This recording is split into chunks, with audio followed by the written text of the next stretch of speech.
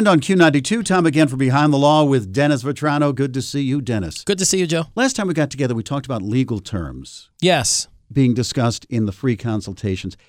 When you talk about these things to the people that come in to see you, they have no idea what they mean at the beginning. Do they walk out knowing what it means at the end? Yeah, and I think that's an interesting question because it's just a different approach by lawyers. Most of the lawyers I've ever dealt with, they basically don't explain, they don't use the legalese, they don't use the specific legal terms, and so therefore they don't really need to define them. They just basically say, well, here I'm your lawyer, this is what it's going to cost, this is what we're going to do, that's it. In my mind, I always felt like, and this goes from when I was handling assigned counsel cases and representing kids and law guardian work and all of those sorts of things. I started at that point saying, when you walk into court, you're going to hear the words like, let's say I was representing a client on a juvenile delinquency case. You're going to hear words like allocution. You're going to hear words like plea. You're going to hear words like dispositional hearing. You're going to hear words like fact-finding hearing.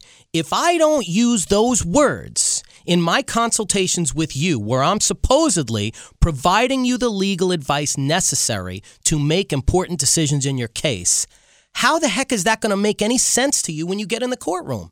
So from my mind, when you come in for a divorce consult, you're going to hear words like, equitable distribution, date of commencement, valuation dates. You're going to hear about active assets, passive assets, those sorts of things. And then they will be explained to you in layman's terms. But if you ever have to go to court and you're sitting in the courtroom at the table next to me, and you're hearing the judge speak, and he says words like, well, what date are we going to use for valuation? Or, what are we going to do with equitable distribution? Or did we resolve grounds? You're going to know what those words mean.